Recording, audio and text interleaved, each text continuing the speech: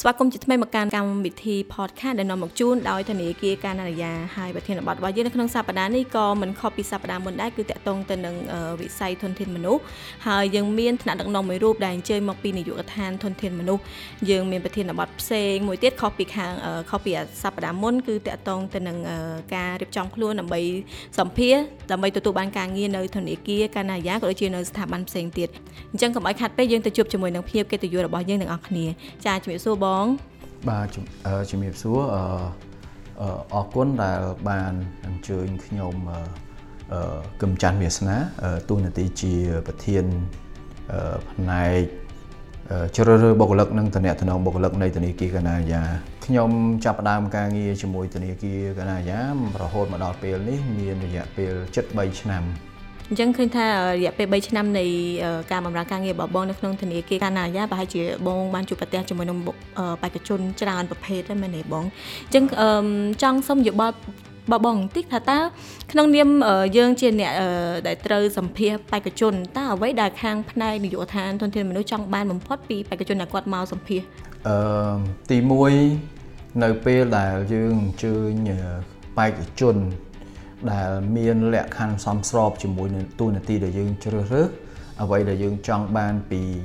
បេក្ខជនទី1គឺការគោរពម៉ោងពេលវេលាជៀសវាងគាត់ដល់ពេលគាត់ call មកសុំ cancel ហើយគាត់ត្រូវបាន note ថាតើកន្លែងសម្ភាសនៅទីណាគាត់ត្រូវបញ្ជាក់មួយយើងបើសិនជាគាត់អត់បានបញ្ជាក់មួយយើងទេគាត់ត្រូវមានលេខទូរស័ព្ទតំណែងជាមួយយើងទេទៅវិញទៅមកពេលមុនពេលសម្ភាស15នាទីហ្នឹងគឺយើងអាចតាក់ទងគ្នាបានទី2គាត់ត្រូវដឹងច្បាស់លាស់ពីតួនាទីដែលគាត់ការទទួលខុសត្រូវរបស់គាត់ឲ្យគាត់នឹងត្រូវធ្វើពេលដែលគាត់ជាប់អញ្ចឹងរាល់ចំណុចមួយនៃបទពណ៌នាការងារដែលយើងបានដាក់នៅក្នុងការប្រកាសជ្រើសរើសបុគ្គលិកគាត់ត្រូវស្វែងយល់ហើយដឹងថាត្រូវអនុវត្តការងារហ្នឹងដោយវិធីណាហើយគាត់ពិតជាទី3ទៀតគឺគាត់ពិតជាមានគោលបំណងចង់ចូលរួមជាមួយធនាគារកាណាដាពិតប្រាកដអ្វីដែលយើងចង់បានពី candidate គឺមាន3ចំណុចហ្នឹងចាអញ្ចឹងតាមអាចមានចំណុចលម្អិតឬក៏គន្លឹះសំខាន់លម្អិតតិចទៀតថាតើគាត់គួរធ្វើបែបណាដើម្បីអាចជោគជ័យក្នុងការទទួលបានការងារនៅធនាគារឬស្ថាប័នមួយអ្វីដែលគាត់ត្រូវធ្វើដើម្បីទទួលបានជោគជ័យនៅធនាគារឬក៏ស្ថាប័នផ្សេងក្នុងការធ្វើសម្ភាររបស់គាត់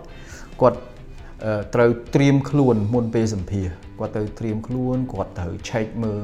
job description ហ្នឹងពីចំណុចមួយតើត្រូវធ្វើយ៉ាងម៉េចគាត់ត្រូវ check តើធនាគារឬក៏ស្ថាប័នដែលគាត់ដាក់ពាក្យហ្នឹងជាប្រភេទគ្រឹះស្ថានណាមួយប្រកបអាជីវកម្មអីគេបាទបើសិនជាដោយដាច់ដោយឡែកបើសិនជាតួនាទីហ្នឹងជាតួនាទីខ្ពស់នៅក្នុងស្ថាប័នគាត់ត្រូវស្វែងយល់ពីក្រុមការងារគាត់ទៀតថាតើគាត់មានក្រុមការងារគាត់ប្រមាណអ្នកថាតើគាត់មាន direct line manager របស់គាត់អ្នកគ្រប់គ្រងគាត់ផ្ទាល់ហ្នឹងជាមនុស្សដែលមានគេហៅភាពជាអ្នកដឹកនាំយ៉ាងដូចម្ដេចបាទគាត់ត្រូវមានការស្វែងយល់ពី3ចំណុចបន្ថែមអញ្ចឹងដើម្បីឲ្យស៊ីជម្រៅបាទហើយអញ្ចឹងមកពេលចូលរួមសម្ភាសគាត់ត្រូវត្រៀមខ្លួនបាទគាត់ត្រូវត្រៀមខ្លួនទី1គាត់ត្រូវដឹងកន្លែងចតគាត់ដឹងត្រូវកន្លែងចតពីព្រោះឥឡូវតាក់ទងជាមួយការចតវាអាចបញ្ហាដែរកាលណាគាត់មកក៏អត់ដឹងគាត់អាចចំណាយពេលហើយគាត់យឺតបាទទី2គាត់ត្រូវដឹងថាសម្ភាសនៅជាន់ទីប្រមាណបាទបន្ទប់មួយណាទី3គាត់ត្រូវរៀបចំខ្លួនហ្នឹងឲ្យបានត្រឹមត្រូវតាមលក្ខណៈជាអាជីពបាទអញ្ចឹងហើយគាត់ពេលសម្ភាសគាត់ទៅគេហៅថាយើងត្រូវយកចិត្តទុកដាក់ក្នុងការស្ដាប់សំណួរបើស្ដាប់អត់ច្បាស់គាត់អាចសូមឲ្យយើងសួរឡើងវិញ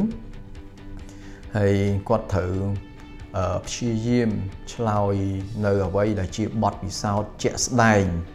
ការអនុវត្តជាក់ស្ដែងឬក៏បញ្ហាប្រឈមជាក់ស្ដែងនៅក្នុងតួនាទីបច្ចុប្បន្នរបស់គាត់ឬក៏តួនាទីដែលត្រូវបានជ្រើសរើសដើម្បីចែកម្លែកបទពិសោធន៍ នឹងបង្ហាញពីសមត្ថភាពដើម្បីឲ្យគណៈកម្មការនៃការជ្រើសរើសអាចសម្រេចជ្រើសរើសយកគាត់បានជាសំណួរបន្តនៅពេលដែលយើងត្រូវជួបសម្ភាសគាត់នៅក្នុងថ្ងៃដំបូងនៃការសម្ភាសចូលធ្វើការហ្នឹងណាតើខាងធនធានមនុស្សផ្នែកធនធានមនុស្សក៏ដូចជាបងធ្លាប់មានបទពិសោធន៍ហ្នឹងតើយើងអាចមើលដឹងទេថាតើបេក្ខជនណាដែលគាត់ជាបេក្ខជនដែលមានសក្តានុពលដែលយើងអាចថាយើងនឹងជ្រើសរើសគាត់សម្រាប់ស្ថាប័នរបស់យើងឬព្រោះដោយសារអ្នកខ្លះគាត់អាចថាគាត់ប៉ាកែនិយាយរៀបរាប់ពីខ្លួនគាត់ប៉ាកែសរសេរ CV ប៉ុន្តែមែនតើគាត់អត់សូវប៉ាកែធ្វើអ្នកខ្លះគាត់ប៉ាកែធ្វើប៉ុន្តែគាត់អត់ប៉ាកែសរសេរ CV ឬក៏រៀបរាប់ពីខ្លួនគាត់អញ្ចឹងតើបងអាចមើលដឹងក្នុងឡុងពេលដែលយើងសម្ភាសយើងអាចបែងចែកជាពីរប្រភេទនៃបេក្ខជនបេក្ខជនខ្លះយើងត្រូវរកបេក្ខជនដែលមានភាពជាអ្នកដឹកនាំខ្ពស់យើងឲ្យគាត់អាចមានសមត្ថភាពក្នុងការដឹកនាំអាចឲ្យគាត់មានសមត្ថភាពនៃការនិយាយច្រើនជាងការធ្វើចា៎ដោយសារតែគាត់ត្រូវការនិយាយប៉ាកែលើកទឹកចិត្តកូនក្រុមដើម្បីឲ្យធ្វើក្នុងករណីយើងមានកូនក្រុមជួយ support គាត់ចា៎បាទប៉ុន្តែដាច់ដោយឡែកយើងចង់បានគាត់ប៉ាកែទាំងធ្វើប៉ាកែទាំងនិយាយពេលសម្ភាសយើងអាចដឹងសមត្ថភាពគាត់ដោយសារចម្លើយរបស់គាត់ទី1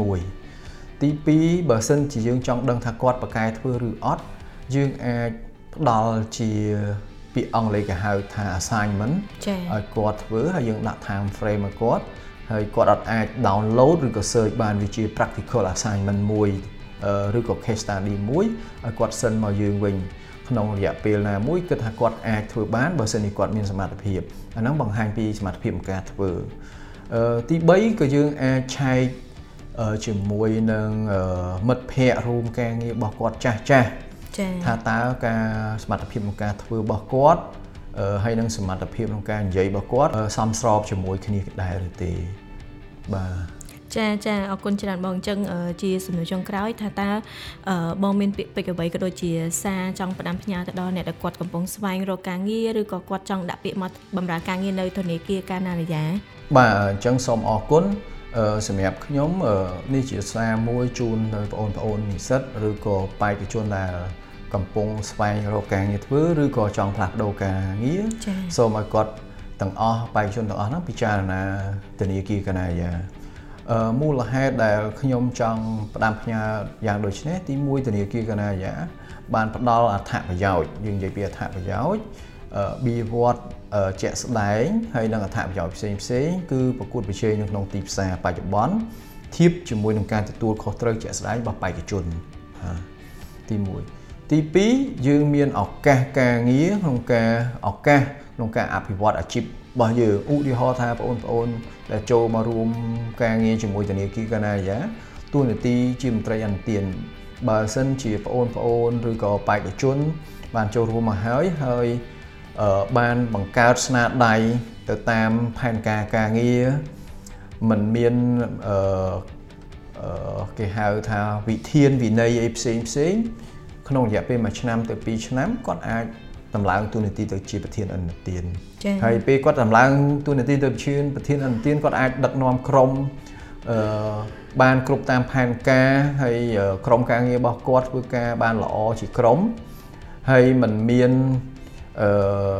ផលប៉ះពាល់ផ្សេងទៅធនាគារដូចជាការមានការហានិភ័យ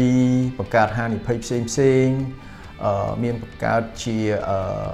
គេហៅវិធានវិន័យផ្សេងសម្រាប់ខ្លួនឯងទេគាត់នឹងមានឱកាសប្រម៉ូទទៀតចា៎បាទ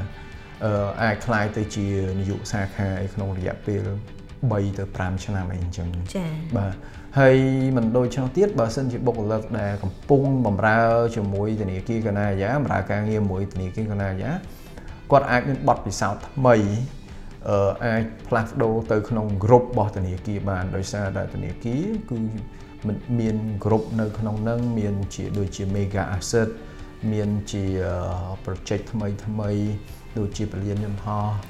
មាន business ថ្មីដូចជា Dara Pay សុវណ្ណភូមិឡាយអីយើងតែងតែផ្ដល់ឱកាសឲ្យបុគ្គលិកផ្លាស់ប្ដូរបទពិសោធន៍ពីក្រុមហ៊ុនមួយពីធនាគារមួយទៅក្រុមហ៊ុនមួយពីក្រុមហ៊ុនមួយមកធនាគារនេះគឺជាឱកាសអាចផ្លាស់ប្ដូរហើយមួយទៀតដោយសារក្រុមជាក្រុមធំហើយក៏គិតថាជាក្រុមធំមួយនៅក្នុងប្រជាជាតិកម្ពុជា បុគ្គលិកក៏ដូចជាភាគទនិកទាំងអស់បានចូលរួមចំណែកក្នុងការអភិវឌ្ឍសង្គមអភិវឌ្ឍប្រទេសជាតិទាំងមូលផងដែរចាអញ្ចឹងអរគុណច្រើនបងអរគុណដែលបានចំណាយពេលមកក្នុងកិច្ចសម្ភាសន៍របស់យើងនៅក្នុងថ្ងៃនេះហើយសង្ឃឹមថាកិច្ចពិភាក្សារបស់យើងនៅក្នុងថ្ងៃនេះអាចផ្ដល់ជាសារៈសំខាន់